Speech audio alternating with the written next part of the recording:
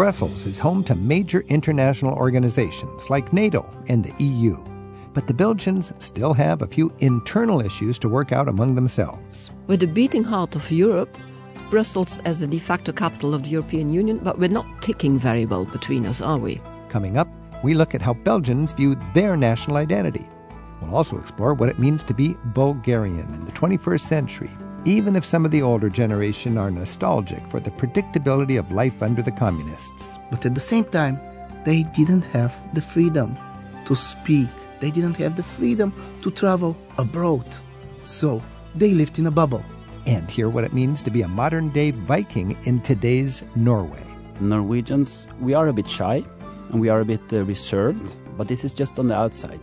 What happens when a Norwegian, a Bulgarian, and two Belgians step inside a radio studio? Find out in the hour ahead on Travel with Rick Steves. You don't have to live in a big country to be proud of where you're from. Hi, I'm Rick Steves, and I love learning about the world. I've invited tour guide friends from 3 of the somewhat smaller nations in Europe to tell us about their national pride in the hour ahead. What do they want us to know about their countries? And how do they see themselves when compared to their neighbors? We'll hear what it means to be Belgian and Bulgarian in just a bit.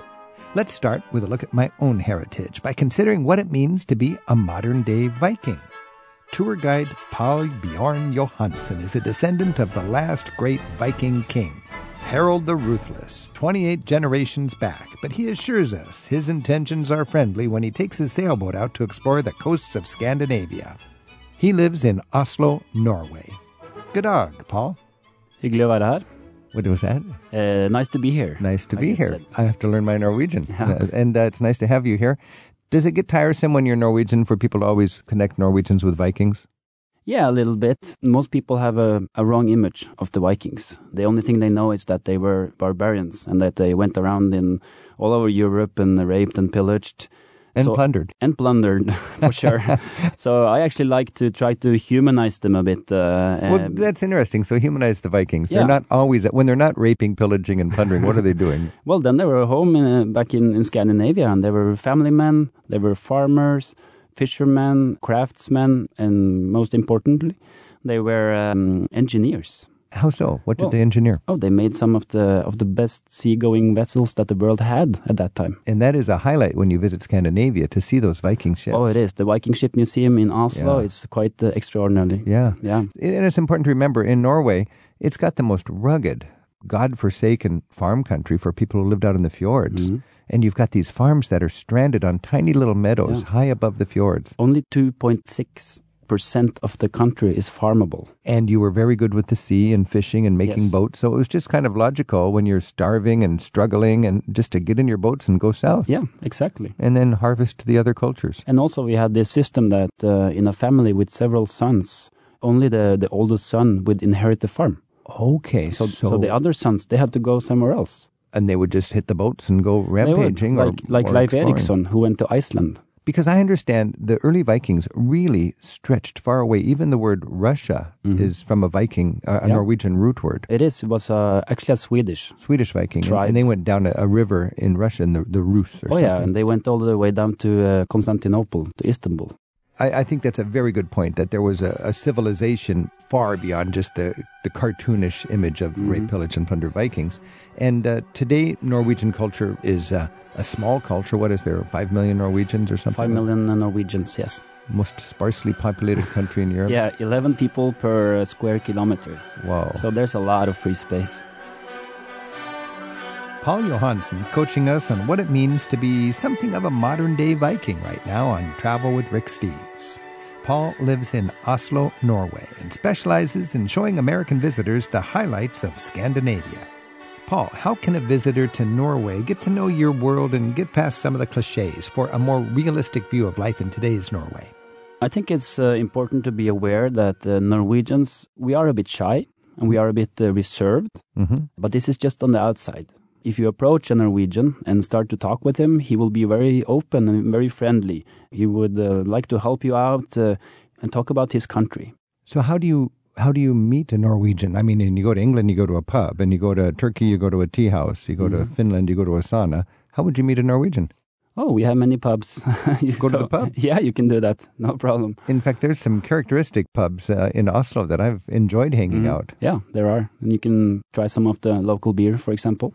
Now, if you're going to go into a pub or to meet a local person, what kind of language barrier will we be dealing with? No language barrier at all. Absolutely none. Yeah, more or less. If you find an old person not very well educated in a small town, he might not speak English. He might not speak English, but he certainly would know a lot of English words. Even that? Yeah, because we watch shows from the United States, for example. Norway is about the most highly educated and affluent country in Europe, and it's only 5 million people. You have a very small world if you don't speak something other than Norwegian. Exactly. Do you know anybody that speaks Norwegian and another language and does not speak English?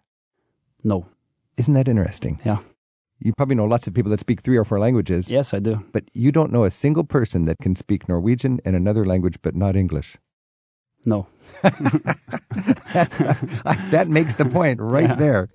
When you travel in Norway, we should always be mindful of different festivals. What are some big holidays that you might be aware of when you're traveling in Norway?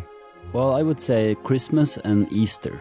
Those are very, very big holidays for us. It's interesting if you go to Oslo during Easter, for example, you will find the city half empty. Why so? Everybody have gone to the mountains. Okay. Yeah. So a lot of people have a mountain cabin? They do. Mountain cabin or a cabin by the sea. But in winter we go to the mountain cabins. What's the national holiday? The national holiday is on the 17th of May. So the July 4th of Norway would be May 17th. May 17th. And in Oslo, big party? Oh, it's the biggest parade, the biggest celebration of a national day you will find in Europe. Seriously? Oh, yes. And what I like about the day, it's how it started. It was a day for the children. It started with children's parades, actually. And that's how it is still today. So, for example, in Oslo, all the schools, like the elementary schools, they go down to Karl Johan and they parade up the main street and up to in front of the castle. And there you find the king waving to the people. To the children? Yeah. I love it. And you can actually, from your point of view, Norway celebrates its National Independence Day with more ritual and color and pageantry and parades than any other country in Europe. Because everybody who has a national costume, they wear it that day. Men and women. Men and women. So you have the beautiful sweater and the pewter buckles. Yeah, you do. Yeah. All right. So that's a great thing. If you're in Norway on May 17, Midsummer Night, June 23rd, around there? Yeah, well... Bigger in Sweden? It's bigger in Sweden. We normally just put up a bonfire and we barbecue some sausages and that's it. This is Travel with Rick Steves. We're talking about Norway with Paul Johansen, a guide from Oslo. You know, Paul, Norway is the most highly taxed, well, Scandinavia in general. And I've got a sense in Norway that people don't really complain about their taxes. They willingly spend a lot of their income to the government and have high expectations for the government. Yes. What's the general Norwegian take on this? We grow up with this system and we learn to trust this system. We can see that it works. We can see that when our neighbor gets sick, he can go to the hospital and it doesn't cost him anything, even though he doesn't have any health insurance. You actually care if your neighbor has no problem with health insurance? Yeah, of course. What a concept. That's interesting. Yeah, so it's important for us to pay our taxes, but then it's important to get all these services back from the state.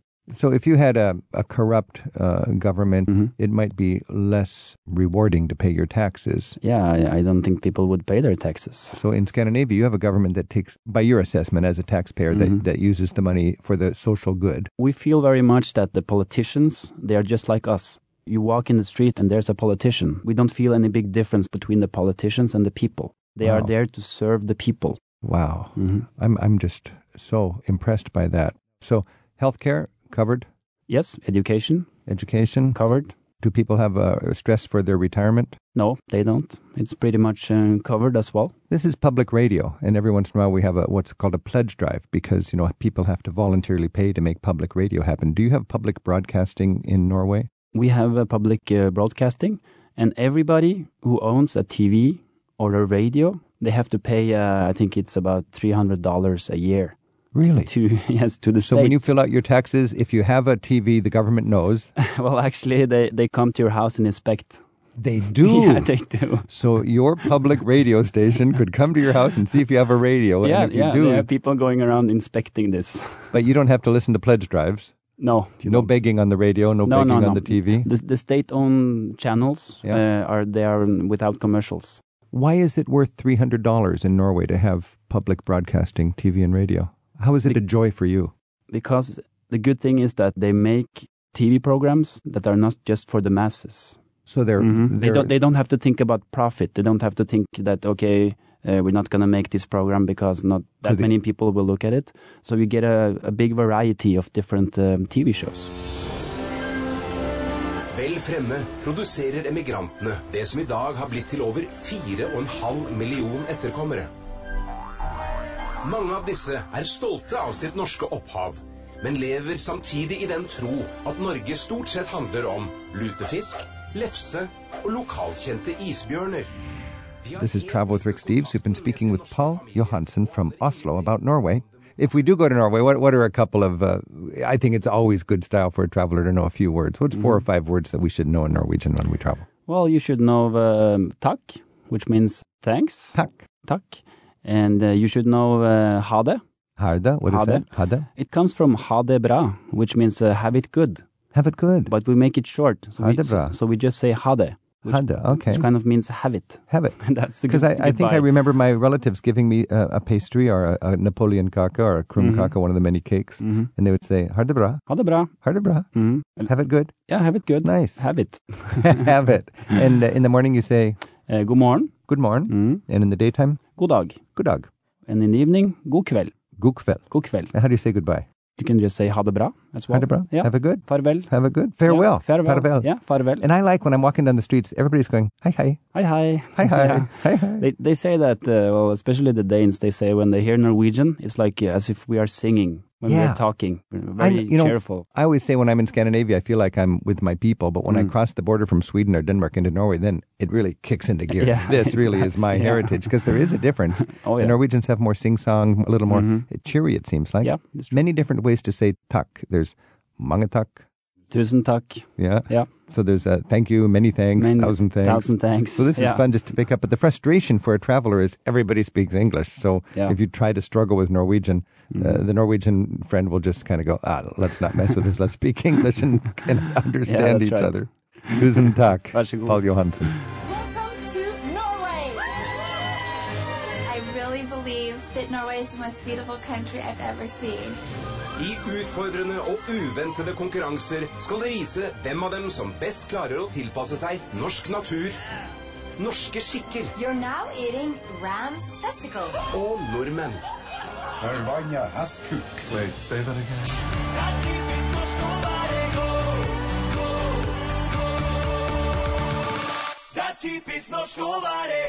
We'll look at what it means to be a citizen of one of the oldest countries in Europe, which also happens to be one of the newer members of the European Union.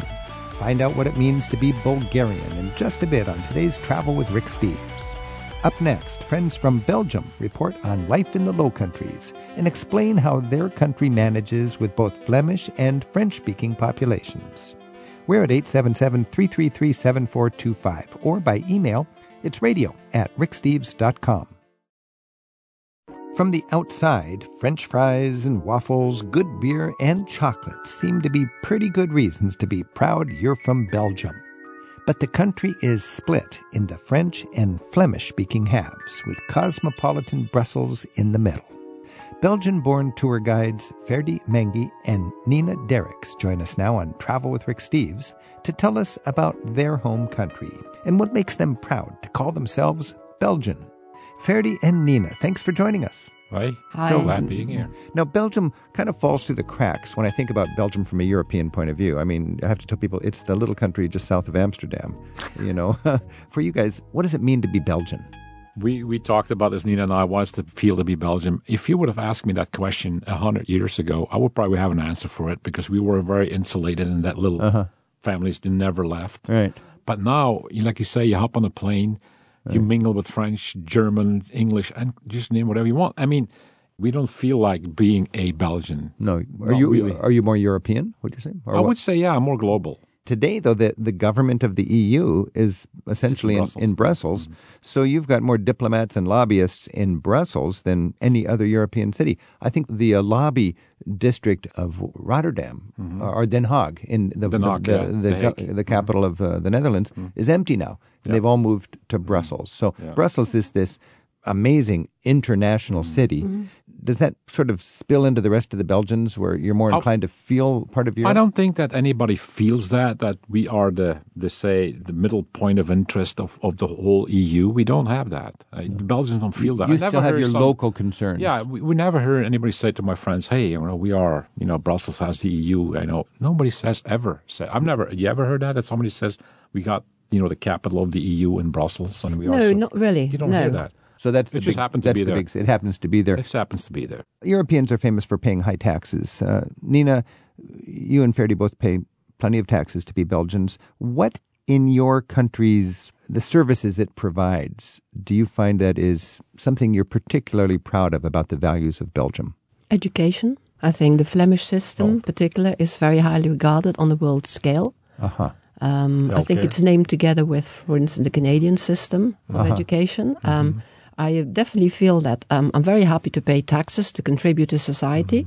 Very high taxes in Belgium, but we get a fantastic return for it. And what would be the fantastic return specifically? Healthcare, for instance. Healthcare? Yes. I remember that there's a European law, but you have to know about all these laws, that says that, for instance, in England, if you are on national health and you can't get your hip operation within 6 months, you are free to have your operation in any other country in the European Union, and then your own national health pays for that. Oh my goodness, they find you a place. A space very quickly. That was a clever way to incentivize. And let's everybody not have the wait. wanted to go to Belgium because you get a private room, color television, and the cuisine.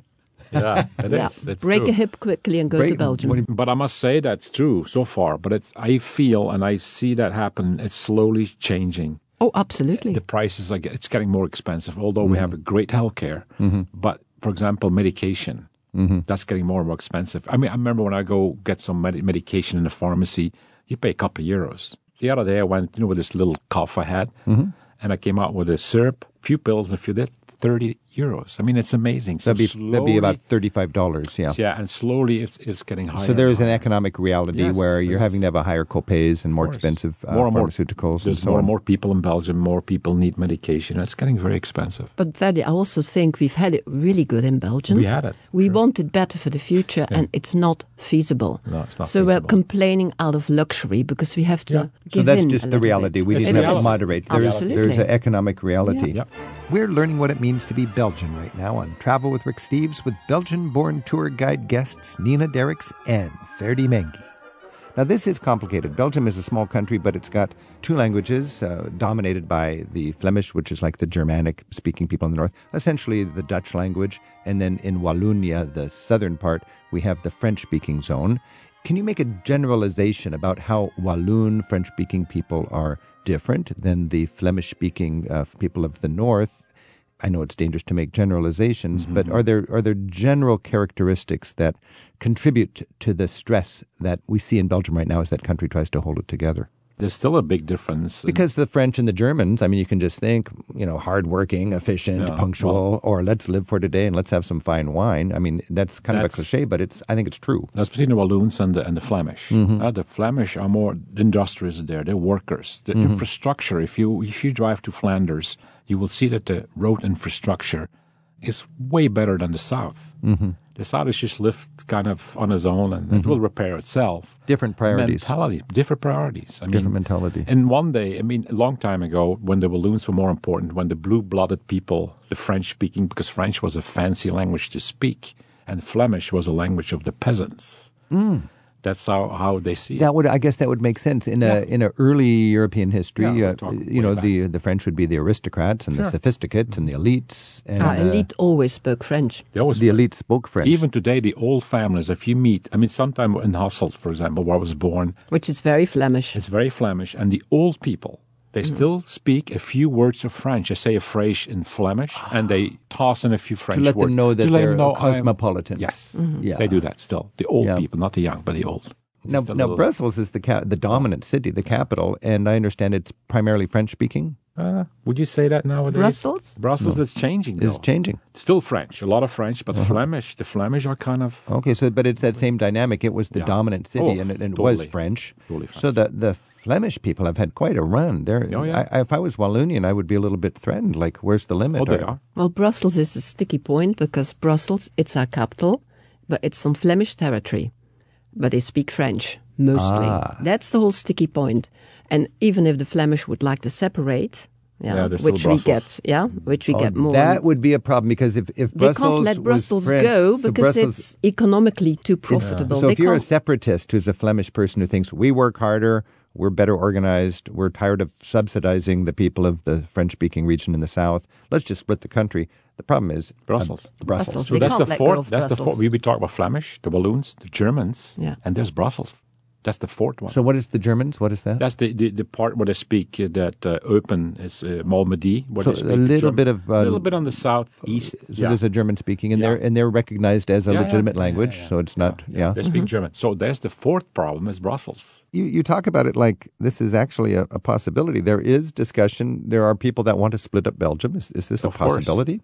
Oh, yeah. Oh, yeah, that flares up very regularly, doesn't it? So you've lived with this for a long time. Oh, yes, absolutely. But when but it now comes the down Flemish to people have more viability because we have the industry. We're strong. We could be independent. I don't think that Wallonia could be independent by itself. So Wallonia is probably less likely to want to break away because they would be impoverished. So we only have two Flemish people here, so we can't have a Walloon person defending themselves. But the Walloon person might say, we're becoming the orphan little sister or something of Belgium. But that would be crazy, in a global world. We're the beating heart of Europe, with Brussels as the de facto capital of the European Union, but we're not ticking very well between us, are we? No. You can secede from Belgium or you can secede from France, but you cannot secede from Europe. And, well, I guess England can, but if you're in the continent, you're just part of that family. So it seems kind of a ridiculous point that you would split up because it really is more and more. Absolutely. But the problem is that in other countries like Italy, the North want to separate, the Basques want to separate, the Catalans want to separate. There's so many things that want to separate from their own countries that Belgium is hopping on that as well. Some people, I'm not saying that's going to happen, but it's the idea. When there is like an influence from other regions in the world, it kind of gets them going as well. Oh, it's like Scotland wanting to separate, especially now with Brexit. Yeah. Scotland wanted to stay in the European Union, so that's going to come up again. You hear that everywhere, and every country wants to have some part they want to separate. I wonder what's driving that. Part of it is the stress of immigration and economic realities in a global society. In a global world, everybody has to work harder to compete, it seems like. And the funny part is it's usually those regions who want to separate from their own country are the rich regions. Look at the Lega North in Italy. That's where all the industry is. That's where people have money. Who knows? This is Travel with Rick Steves. We're talking about Belgium with Ferdy Mengi and Nina Derricks. Our phone number is 877-333-7425, and you can email us anytime at radio@ricksteves.com. And Amanda in Chicago has sent us an email, and Amanda writes, have you seen a shift in the ways that Belgians interact with refugees and or Muslims since the terrorist attack? Is there an organized effort to build bridges in order to reduce tensions? So this is a very interesting and difficult point. Belgium has a lot of Muslims who are immigrant laborers, I guess, basically, who are willing to do the hard work for a wealthy society that needs somebody to, work in the fields or work in the factories or hang the drywall in the new construction sites. And there's been terrorist tragedies in Belgium more than in most countries. Yeah. Is there a reaction from decent people against their immigrants? And what's driving it? And is there an effort to mellow that out, or what's going on? There is one, and this is State Secretary Franken, and he's a young guy, and he's got a lot of wind against him because he's taking drastic measurements. But if you don't fit here, you're going back. If you don't have the right paperwork, you don't want to find a job here. And he's sending back already thousands of people. So this is just making it shipshape. Yeah, there's got to be papers. If somebody's taking action. I mean, all the other politicians, but you can't deport people. Okay, I understand that. But you're not contributing to a good economy. You're actually destroying the good economy, and that's what we don't want. We're willing to help. I've long had this feeling that immigration is a reality, and it makes things vibrant, and diversity is good. But there's a difference between poor people coming into a rich country and just squatting and not embracing the local culture, and poor, hardworking immigrants assimilating. And they don't need to give up their religion, and they don't need to give up their personal family values. But you need to embrace what that country is. Of course. Is that reasonable or is that racist? No, that's reasonable. That's not racist. That's reasonable. And we give them things. I mean, you should know as well. Let them build their mosques and stuff like that. So we're not against them.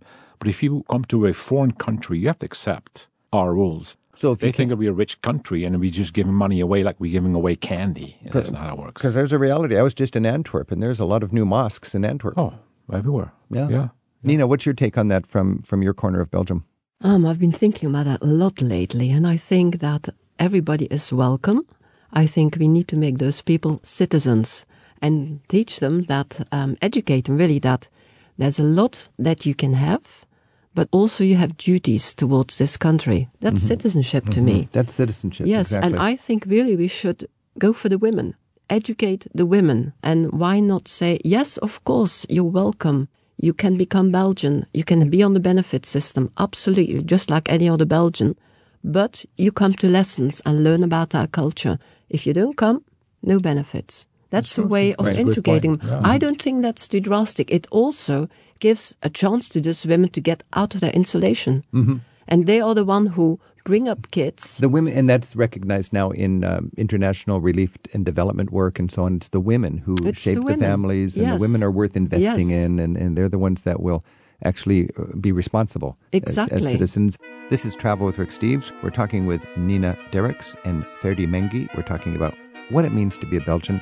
Our phone number is 877-333-7425, and Ed is on the line from Valencia in California. Hi, Ed. Hey, Rick, and hello to your honored guests. I just wanted to tell your listeners how delightful and how charming and how beautiful and friendly a country Belgium is. Having traveled the country from end to end, I mean, you can basically go from one end to the other in 3 hours by high-speed train. And just to me, it's one of those amazing places that you meet the people, and they're very friendly. I've been spoken to in perfect English on the streets of Antwerp and Ostend and asked if I needed directions. I've been invited to homes, and I've been given some very good tips on which local beers or breweries to try in a certain part of the country, and I'm just very intrigued and very charmed by this country and its people. It has beautiful people, it's diverse, it's got a unique culture, and it's got, by many connoisseurs' estimate, the best beer in the world. That's true. I've met so many beer pilgrims in Belgium. Ed, it sounds like you appreciate a good Belgian beer. I do. But I'd be interested to hear if your guests could recommend a certain area or a certain brewery in Belgium for my next visit, because it's been a few years since I've been, and I do look forward to traveling there again. Nina, Ferdy, any tips for the beer pilgrim? I mean, we got now, I think the latest count was about 1,850 different beers. This show is going to take a long time if I have to pick one, but there's one beer. I want to kill two birds at once. I mean, you know Bruges. You've been to Bruges. And there's one brewery called Maas, and they have a beer called Brugse Zot. B-R-U-G-E-S-Z-O-T. What does that mean? It means the crazy Bruges. The crazy person from Bruges. The crazy guy from Bruges. And there's a light and a dark beer. And I like the dark beer because it's been yeasted on a barrel. And you can drink it in the brewery. You get a tour from the brewery. You can tour the brewery, can't you? I remember that brewery. Brugse Zot, Maas. Yeah, it's beautiful. They do a wonderful brewery tour, and then you get a taste of right there, the freshest. Beautiful, and it's a great beer. I'm not a big beer drinker, although I'm Belgian. But crazy Belgian. And if you go to the brewery, you can drink it unfiltered. It really is different. Oh, it's so and much this better. brewery now has just made a pipeline underground in Bruges, where they pump that beer through so that it can be bottled in the plant just outside Bruges. Wow. Let's hope it bursts at one stage. It's going to be fun on the street. So that sounds like a wonderful travel tip. And, you know, you can go all over Belgium looking for places for beer, but I find that whatever city you go to has wonderful pubs with local clientele, and they've got all the beers right there. And brewers in the city. Brussels, for example, has a lot of brewers in the city. There's tons of places like that. And they will not serve the fine beer without the proper glass. I always find every beer has its own glass. So if they don't have the glass, Ed, if you ask for your favorite beer in a beautiful pub and by chance they don't have any of that beer's glass, they'll actually come back and they'll say, "Excuse me, we have the beer, but we don't have the proper glass. Would you still like the beer in a different glass, or can we get you a beer with the right glass?" Absolutely, that's true. Interesting. I've had the Mostills before. I haven't had the beer that he was speaking of, but I'm very intrigued to try that. That sounds wonderful. Ed, thanks for your call and happy travels. You're quite welcome, and thank you very much, and look forward to hearing more. Oh, take care. Okay, thanks. Bye. All right. When we talk about drinking a serious beer, then you really sit and you look at that beer for a while. One of our brewers said you build up a relationship with that beer.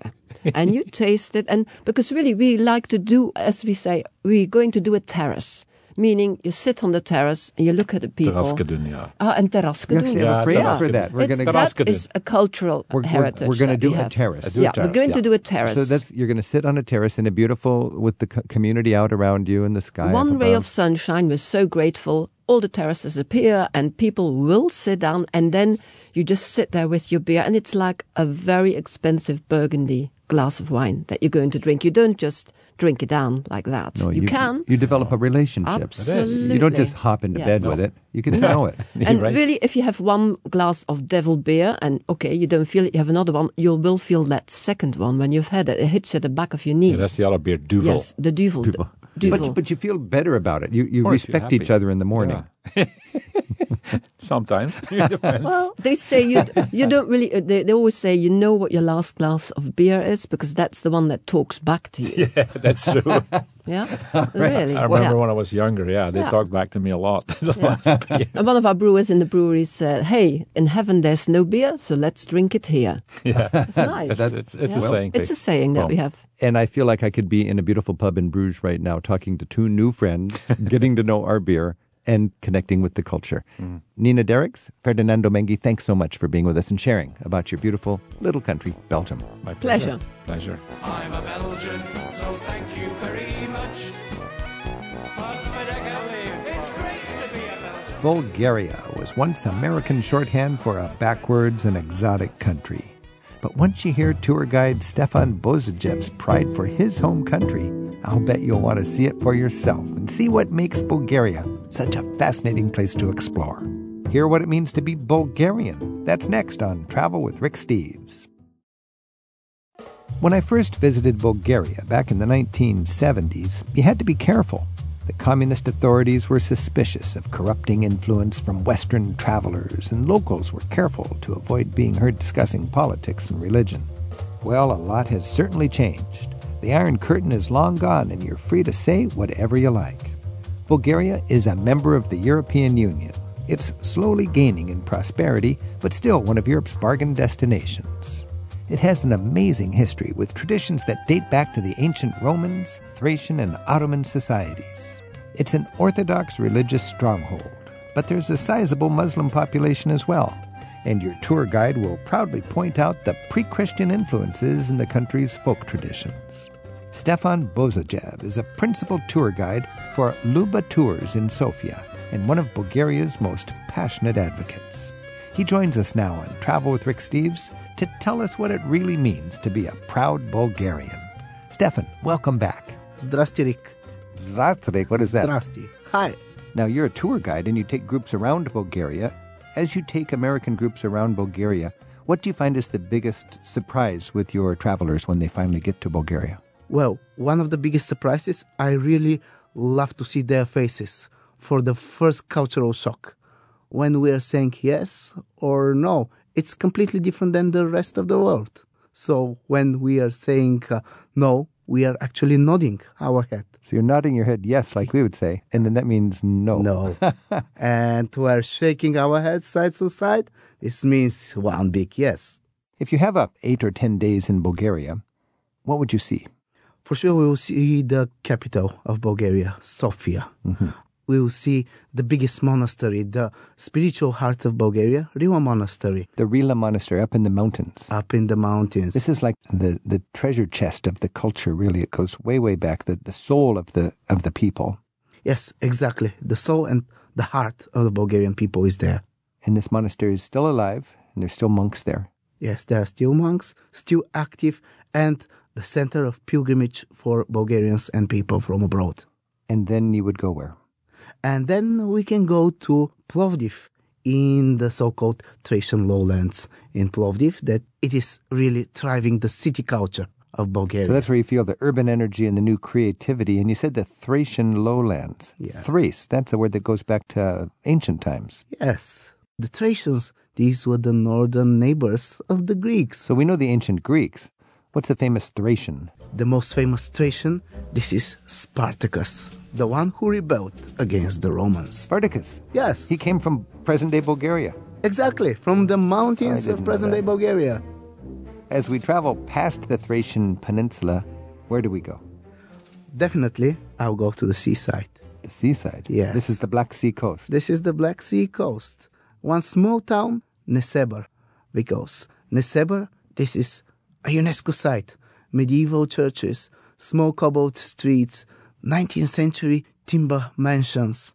And at the same time, you can enjoy some exquisite time on the beach, on the sandy beach, not a rocky one. And that's just scratching the surface. There's so much to see in Bulgaria. Now, Bulgaria has changed so rapidly.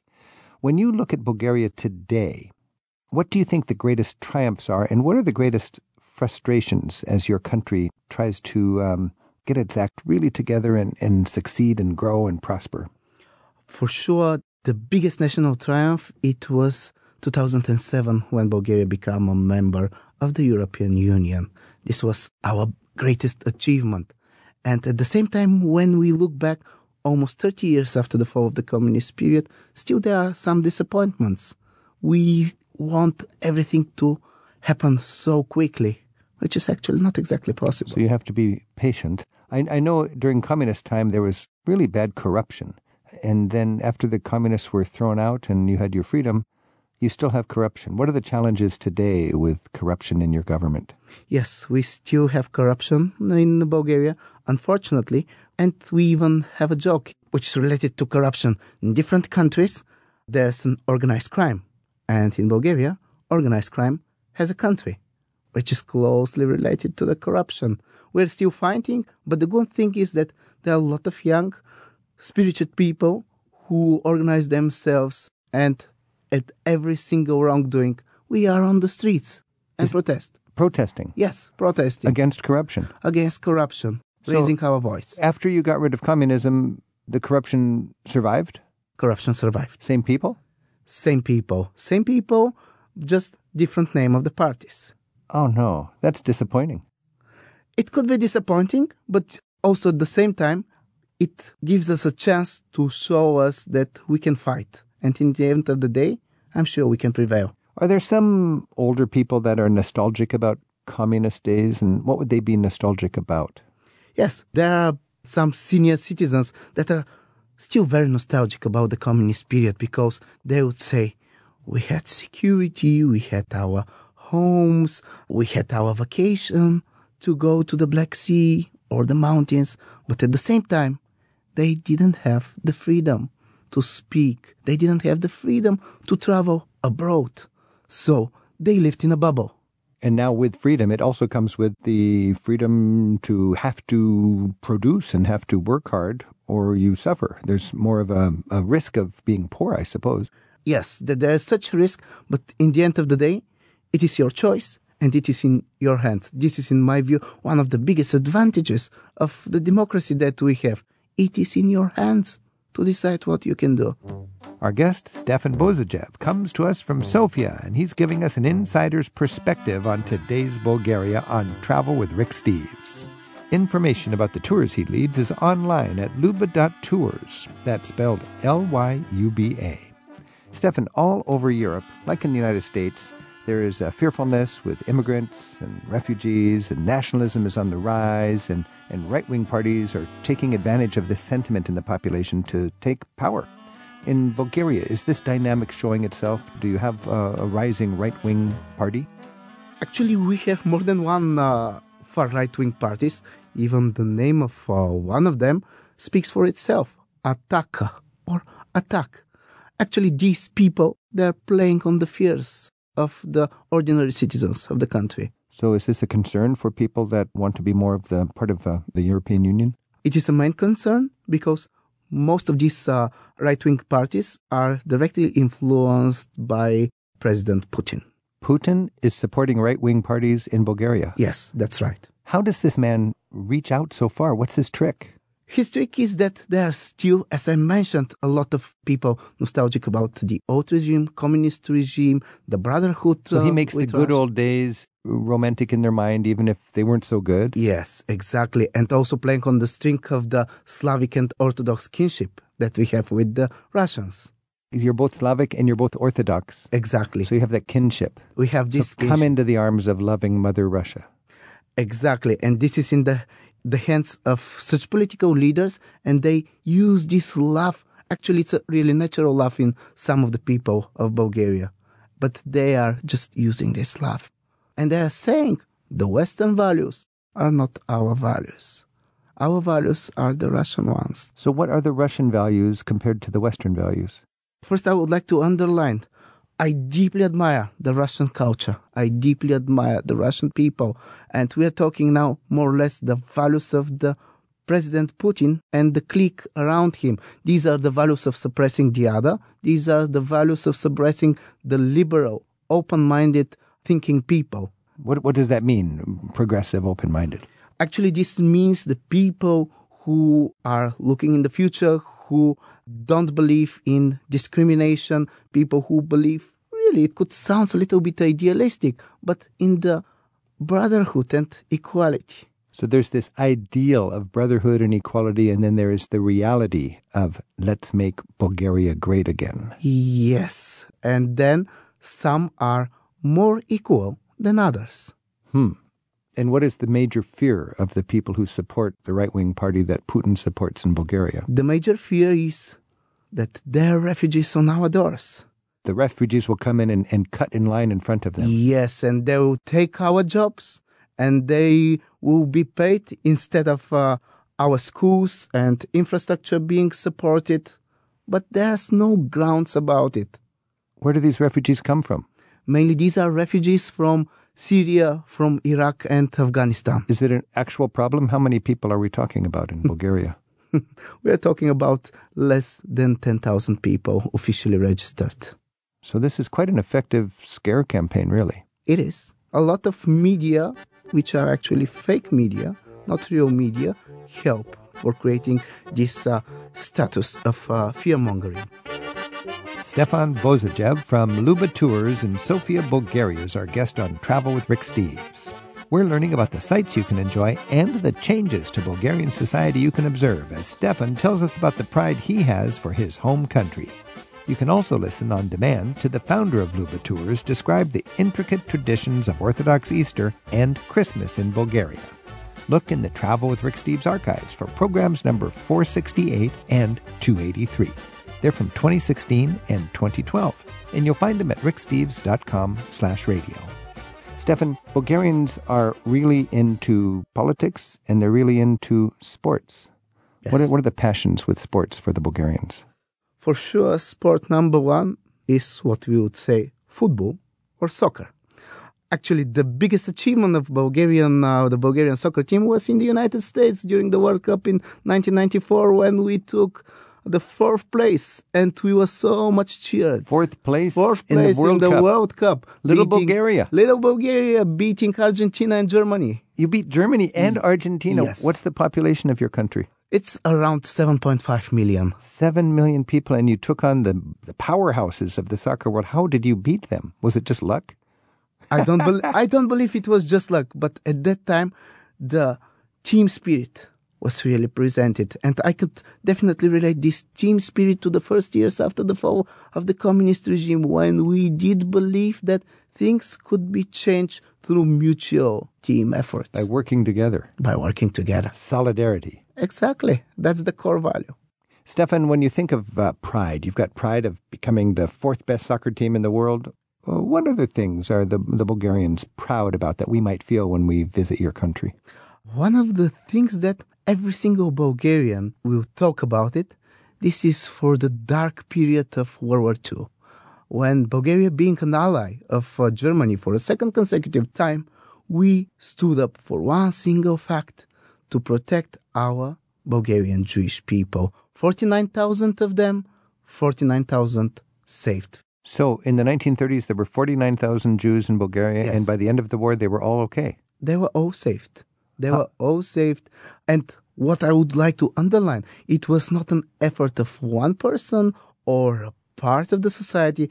It was the one society acting as one. Solidarity. But I got to say, you chose the wrong side 2 times. In World War I and in World War II, you joined up with the Germans. That's correct. Did you learn your lesson? It seems no. It seems no. Let's talk about Putin. Yeah. Oh, my goodness. History is so interesting. When you think of Bulgaria, it's actually one of the more poor countries in Europe. You're a member of the EU. You've been that way for 10 years. In Europe, there are net givers and net receivers. Everybody pays taxes into the European Union, and the rich countries pay in more than they take out, and the poor countries take out more than they put in. How is this working for Bulgaria? Oh, it's working great for Bulgaria. And we have one common joke in Bulgaria.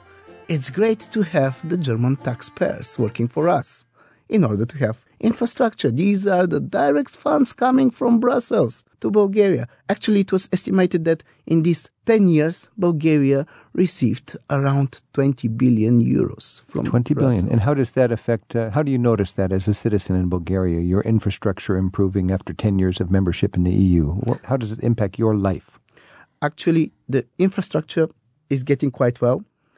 We had our first, at the moment, last highway finished with EU money, so it is much, much better for us. But one of the greatest achievements is the money that are given to education, to student exchange. These are the young people of Europe being able to travel all around, to see that their peers. So that is the Erasmus program? Exactly. Tell us why the EU would give money so people can study and work in different countries. At the moment, many people would blame the Brussels officials for being extreme bureaucrats. There could be something right about it. But they are quite clever in one thing. They do believe in the European idea, and the future of the European idea are the young people. And the young people should travel to see their peers around, to see that they have much more in common, because by traveling, they are learning. They are learning that the other people are not so different from them. Not so scary. Not so scary. We can live together. Working together. And maybe that's an ethic of the European Union. Now, Britain decided, we don't want this anymore. So Britain is going to leave the Brexit, and that's 20% of the European Union. They didn't like all of these nations from the former east of Europe sitting at the table. If somebody in Bulgaria is in favor of the European Union or against the European Union, what would their compliment be and their complaint be? Well, the people that are in favor of the European Union, they would say the following. You see, we have endless perspectives in the EU. Free movement of people, free movement of capitals, the free choice where to settle in the European Union. But those who are afraid of the European Union, they would say, those bureaucrats in Brussels, they're imposing us completely ridiculous norms. Yes, to some extent, it is too much regulations. But we cannot be perfect. We are thriving, and actually the people in Brussels and all around Europe, almost 400 million citizens, are trying to live together because we've been through together the madness of World War II. This is Travel with Rick Steves. We've been talking with Stefan Bozajev about Bulgaria and what you might find when you travel there. Stefan, I understand Bulgaria has the only museum of humor in the world. Yes. So the Bulgarians have a sense of humor? Yes, Bulgarians have a sense of humor, and especially in one region in Bulgaria. This is in central Bulgaria, around the town of Gabrovo. Gabrovo. Tell me a Bulgarian joke that would merit having a museum of humor. One very traditional joke is the following. The guests that are invited to weddings, they're encouraged to be only on their socks. Why? Not to pay for an orchestra, but to listen to the orchestras in the nearby towns. Now, wait a minute. So this one, in other words, you hear no footsteps. Everything is so soft. So soft, So you can dance to the music coming from the next building. Exactly. Even from the next village. Stefan, when I think about Bulgarian humor, a lot of it is sort of because you're very careful with money. And we can say even stingy. Stingy. Some would say that we are the Scottish on the Balkans. The Scottish on the Balkans. Exactly. I heard about a guy who spilled his Rocky. No. He broke his bottle and his vodka was spilled onto the ground, and he waited till the winter when it froze, and then he could take it up. They use it as the ice cubes. And another joke, why when the people from Gabrovo when they read books, they turn the lights off. Why is that? Because the very short period of time when you change the sheet of the book, you don't need to pay for the electricity that is lost while changing the sheet. So that's why it's like a disco there, on and off. Oh, the lights go on and off. Yeah. Okay. Another one. Yeah. Yes, you invite some guests. It is very rare, but okay, sometimes it happens. You invite guests. You have only 10 chairs, but you have 15 guests. You go to your neighbor and ask, sorry, do you have like 5 extra chairs? He says, yes, of course. Okay, I'm sending you 5 of my guests to be at your home. Perfect. That's a Gabrovo joke. Yes. Stefan Bozicev, thank you so much. And I'm going to come to Bulgaria. I'm going to go to Gabrovo and hear some more jokes. Yeah, more than welcome. Blagodaria. More. Travel with Rick Steves is produced at Rick Steves Europe in Edmonds, Washington, by Tim Tatton, Sarah McCormick, and Isaac Kaplan-Woolner. Our website is managed by Andrew Wakeling, and our theme music is by Jerry Frank. You can listen again whenever you like and find out about our guests and the notes for each week's show. Rick also has an app for your mobile phone with self-guided walking tours to many of Europe's most popular destinations. You'll find it all in the radio pages of ricksteves.com. And we'll see you next week for more Travel with Rick Steves. Each year, Rick Steves tour guides take thousands of free-spirited travelers on escorted tours through Europe, one small group at a time. This year, you can choose from more than 40 different vacations in Europe's best destinations, from Ireland to Greece and practically everywhere in between. Begin your next trip at ricksteves.com.